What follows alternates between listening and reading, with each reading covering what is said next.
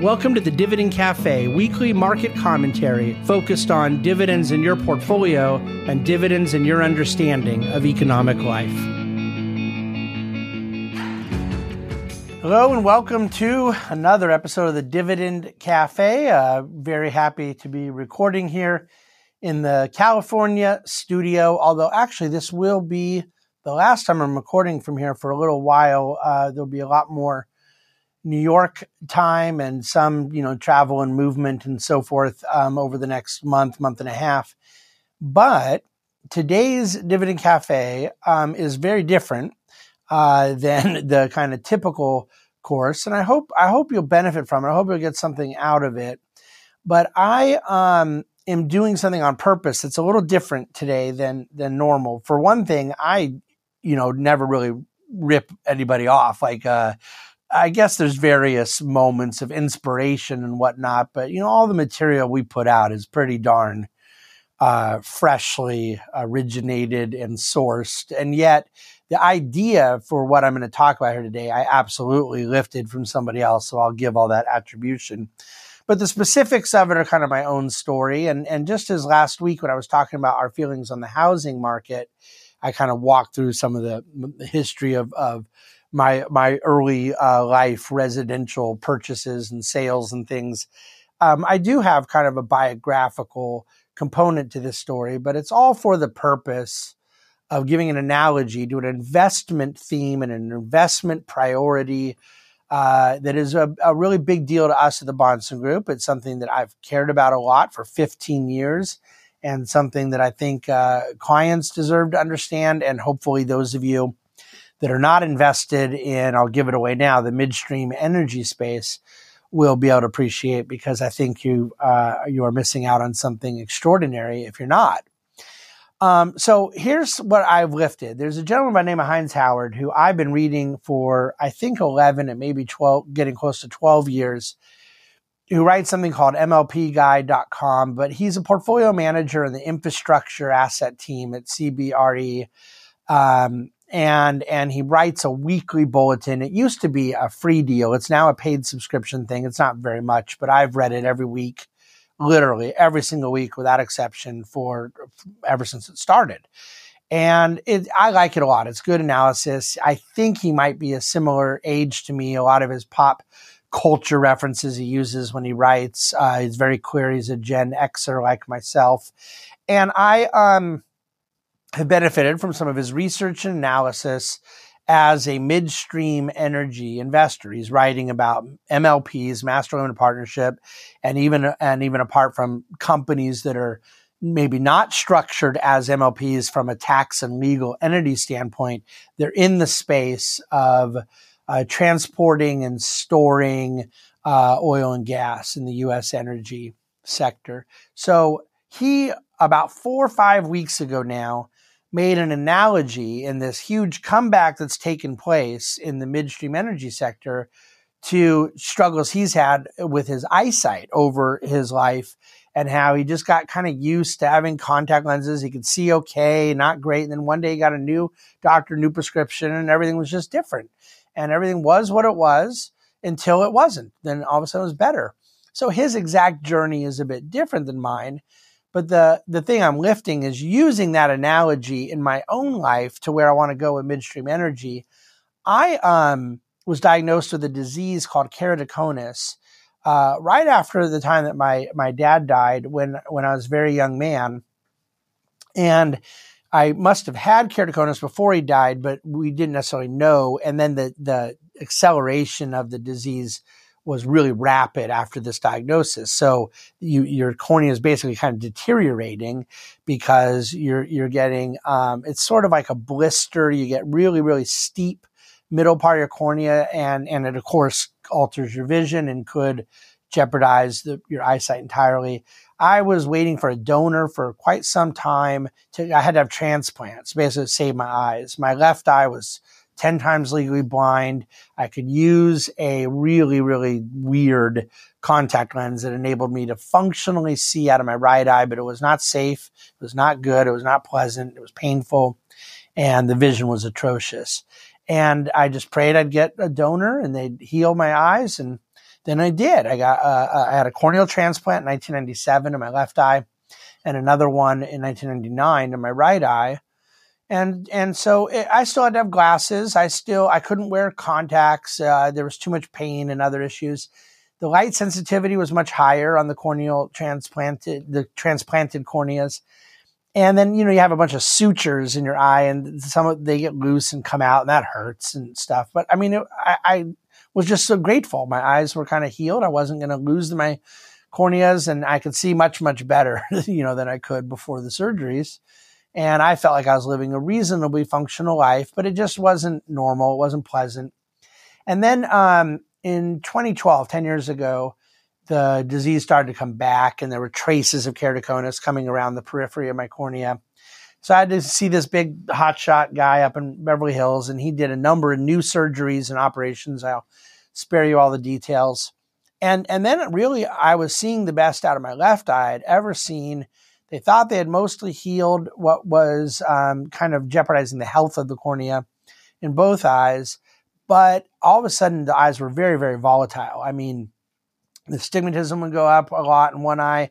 Myopia would go up in another, down, up. The difference between the left and right eye was really a big deal. And even in the course of that, I want to, again, interject some gratitude because I think most people with a wildly different correction in their left eye from their right eye are really prone to migraines. And I didn't ever suffer from that. So, I think that's a big blessing.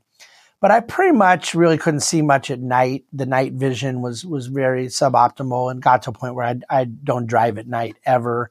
And there were severe dry eyes, very, very high light sensitivity.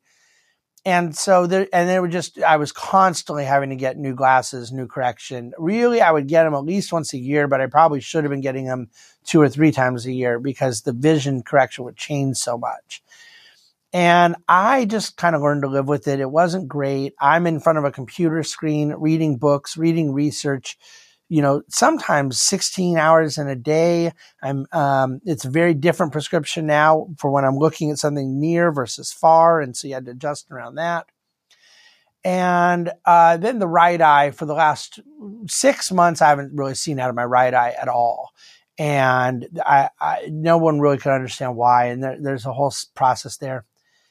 But I can see it functionally on my left eye. And even though I put like 50 drops a day in because of dryness and light sensitivity, and sometimes I would get an inflammation in the cornea that would hurt quite a bit. But really, I could see okay on my left eye. So that was good. But the right eye was not. And so my eye doctor in California referred me to this specialist in Manhattan and started going through this whole process. And they tried doing a deal where and I'm wearing it now, but a special right lens over my right eye, and then getting the eye used to that, and then putting a correction in that on top of correction in the glasses because there was severe scarring in my right eye. That's why I couldn't see. And even with glasses, if the cornea itself is scarred up, you're not going to be able to see out of it. But something about the combination of the contact with the glasses has offset some of the impact from the scarring. And I went from about 20 over 200 vision in my right eye to 20/30, and that's with correction. So I went from basically not being able to see it all with correction in the right eye to 20/30, which is just unbelievable. And so that moment over these last several weeks as I've been going through this treatment and had to see a doctor 5, 6 different times in New York, all of a sudden it's like a totally different world, Now I still I'm going to have that scarring, probably surgically, dealt with, and I still have light sensitivity and dryness. But all I'm saying is nothing was working. It was just kind of what it was. You get used to it being suboptimal, and then all of a sudden it's just night and day different. Okay, if you've kind of gone through this process with me so far, hopefully you're still here. What does this have to do with midstream energy? Well, it's kind of like this perfect analogy to exactly what's happened in the midstream space. That it's become functional. It's been suboptimal. There's been a lot of bruises and difficulties, but the industry, and particularly investing in the industry, has puttered along, but not really where people believed it ought to be. At some points facing what seemed like an existential crisis, like you could lose your eye, you could lose this sector altogether, to various bankruptcies and liquidations and governance challenges and regulatory challenges. COVID almost seemed like it would be the final nail in the coffin. And then it just started working. Then the next treatment and glasses and contact and medical and whatnot. And all of a sudden it's better. And that's kind of what happened in Midstream. The brief history of the sector was that in concert with the fracking revolution in the United States, this sort of renaissance of U.S. energy produced a need where on one hand, we know that the U.S. capacity for production went just exponentially higher, with crude oil more than doubling, with natural gas nearly doubling per day, millions of barrels of oil per day, billions of cubic feet of natty gas per day that increased from that. And yet to get from the wells where the upstream people reside to the refiners or to end destinations where the downstream people reside, something has to move it. The oil and gas cannot just get there. And so this midstream sector became vital to the implementation of energy success in our country. And we do put a lot of oil and gas on trucks, and we do put a lot of oil and gas on rail. And that is expensive, and it's cumbersome, and it's slow, and it's not as environmentally safe. And yet the pipeline industry really became vital. And so you were getting not only great revenues as more and more oil and gas were coming through our pipelines, but you were getting a lot of new pipelines because we had more and more need to move oil and gas and kind of create this infrastructure of U.S. energy. And those are the golden years, after the fracking renaissance. And it happened to come just post financial crisis. So it was really blessed timing because our country was reeling economically. And this was the only growth industry out there at the time. Like it was this forward moving, just gazillions of new jobs, new revenues, new opportunity. You have, your kind of peripheral collateral growth that was coming about. And it was a glorious thing. And then late 2014, the Saudis and OPEC just said, okay, we're not putting up with U.S. shale anymore. This is a competitive force that we don't want to have to deal with. And they thought, well, their break-even levels to produce oil are far higher than ours, so we'll cut into our profit margin substantially for the purpose of recapturing market share, but we're gonna put these guys under. And they flooded the world with oil, and the U.S. energy sector collapsed in 2015 and 2016. And because of capital markets innovations in both private equity and private debt, because break-even costs continued to come lower, better technology, better innovation, they didn't put U.S. shale under, but they bruised it quite severely. And then we kind of bruised ourselves because out of that, all of a sudden we went into this extended period of kind of an ESG extremism, a very strong hostility against financing oil and gas in our own country, a lot of political pressure, a lot of regulatory pressure. There was a presidential administration through the Trump years that was friendly to the fossil industry, but they were fighting against cultural forces, congressional opposition, and whatnot that was very negative. And at the same time, I don't think that the energy sector was helping itself a lot either. There was some bad governance, particularly in midstream, general partners that had really unfavorable terms with their limited partners. You had a lot of financial recklessness and overly levered companies, and then they couldn't access equity markets anymore. They couldn't fund growth by issuing new equity, but they certainly weren't going to be able to fund growth with issuing new debt because they were already over levered. And therefore, you couldn't fund any growth, and you were kind of stuck on your balance sheet without access to equity or debt capital. And so this was a perfect storm through these years. And you think, wow, that sounds awful. What's the good news? Well, before we get to the good news, then you had the final blow, the death blow that wasn't a death blow, and that was the pandemic.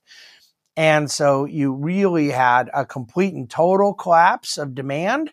And the supply needs were so low that transportation of oil and gas went away, and the midstream sector looked like it was left for dead. But out of that moment, the analogy to my eyes is someone came up with a new prescription and a new treatment. And just as medicine and healthcare, whether you're talking about devices, pharmaceuticals, treatments, oncology, all these things that have been really wonderfully advancing and still are. You didn't see nothing yet. That happened with the financial engineering in the U.S. energy sector too. More capital discipline, more reasonable ratios in their distributions, completely improved governance. And the sector just came roaring back. From the bottom COVID level, which is a difficult, again, it's a cherry-picked place, but to make the point, things are up about 160% in let's call it a 2-year period. But even just year to date, it's up 25 to 30%, depending on which benchmark you're looking at, in a period of time where broad markets, S&P, NASDAQ are down 15, 20, 25%. So you have come roaring back, and yet yield spreads still indicate incredible value. It isn't like those yield spreads have tightened. On a historical basis, they're still very wide, which is code for attractive, good value, great cash flow generation, great fundamentals. Now, could this go away again? Could there be another setback in the eyes, another reversal, another complexity that requires a whole new surgical treatment and whatnot? Of course there could be. But the main things that are needed right now, I feel very good about. That's a strong capital discipline, reasonable ratios in how they distribute dividends to shareholders, and then overall healthy backdrop to just the broad sentiment of the U.S. energy industry right now. I think that's in early innings. So people are now embracing the idea when you talk about Putin and OPEC and Russia. People are embracing the idea not just of U.S. having energy independence that was sort of mocked 5 years ago, but they're saying we want to become a big supplier to the rest of the world. Let's export our natural gas. Let's liquefy natty gas, put it on ships, and send it to Europe and Asia. And so there's a whole engine of growth out there around the midstream sector. It's something I believed in for 15 years. It's something I've studied religiously for 12 years. And now it's something that is really, really borne fruit here in this last year and a half. And it just kind of happened because it happened. A new set of glasses, a new treatment brought this about. And those fundamentals were important. The ups and downs were necessary, but that is the way sometimes these things go with our own health, with my eyes, with the U.S. midstream energy sector. And so we see great value looking ahead. We have great appreciation for what's happened over the last year and a half. I'm very proud of the conviction we've maintained and the very astute observations of what was happening and needed to happen and how we positioned around that in our own strategy development for investing in this space. And here we are. So I can see you as I'm sitting here taping, and hopefully you can hear me and understand what this analogy is about and why we are so grateful to be invested in the U.S. midstream energy sector and what our plans are in that sector for the foreseeable future. It won't be a smooth ride. There will be more ups and downs, but this has been a comeback for the ages, and we're grateful to have seen it. Okay, enough of my puns and analogies. I think you get the point. Thanks so much, as always, for listening to and watching the Dividend Cafe. Please do subscribe if you're not getting it through a feed. It's better for us and better for you if you do it that way. And we encourage you to share it far and wide to others as we continue growing the audience of the Dividend Cafe, trying to share the investment principles we believe in that govern what we do all day, every day at the Bahnsen Group. Thanks for listening to the Dividend Cafe. The Bahnsen Group is a group of investment professionals registered with Hightower Securities, LLC, member FINRA and SIPC, and with Hightower Advisors, LLC, a registered investment advisor with the SEC. Securities are offered through Hightower Securities, LLC. Advisory services are offered through Hightower Advisors, LLC. This is not an offer to buy or sell securities. No investment process is free risk. There is no guarantee that the investment process or investment opportunities referenced herein will be profitable. Past performance is not indicative of current or future performance and is not a guarantee. The investment opportunities referenced herein may not be suitable for all investors. All data and information referenced herein are from sources believed to be reliable. Any opinions, news, research, analyses, prices, or other information contained in this research is provided as general market commentary and does not constitute investment advice. The Bahnsen Group and Hightower shall not in any way be liable for claims and make no expressed or implied representations or warranties as to the accuracy or completeness of the data and other information, or for statements or errors contained in or omissions from the obtained data and information referenced herein.